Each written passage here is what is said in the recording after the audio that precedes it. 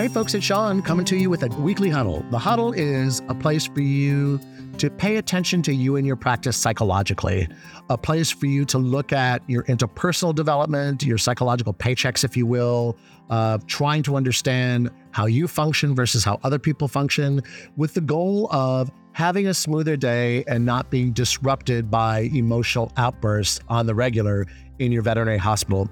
So today I want to talk about short staffing. So many people complaining about, I can't find people, and what am I going to do?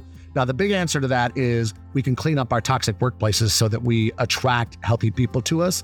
But the other answer is you're not going to like this very much, but you're going to need to get creative with how you utilize people. I simply don't understand why we can't get past this idea that if I am a nurse, that doesn't mean I'm just a nurse. It means I have multiple roles in the hospital. If I am a doctor, it doesn't mean I'm just a doctor. It means I have multiple roles in the hospital. All of you are going to have to cross-train and cross-utilize one another. And here's the other big deal. In a veterinary hospital, unless you're an emergency clinic, your time doesn't have to be dictated by your clients. You can literally set the pace at which you work, the volume of clients with which you choose to see, and alter and adjust your prices accordingly. So what I'm saying to you is, many of you fall into, I am a victim of short staffing, instead of realizing that you're one of the very few business models, because of what we do and how we do it and the lack of regulations around it all, that you can literally change your operations on a dime to accommodate what you need for business flow that day.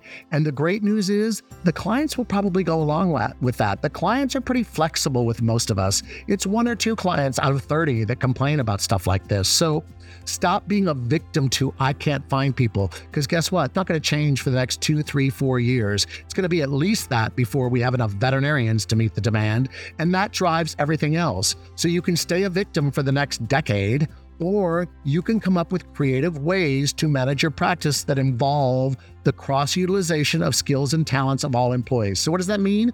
The doctor has to pick up the phone and say, good morning, ABC Veterinary Hospital.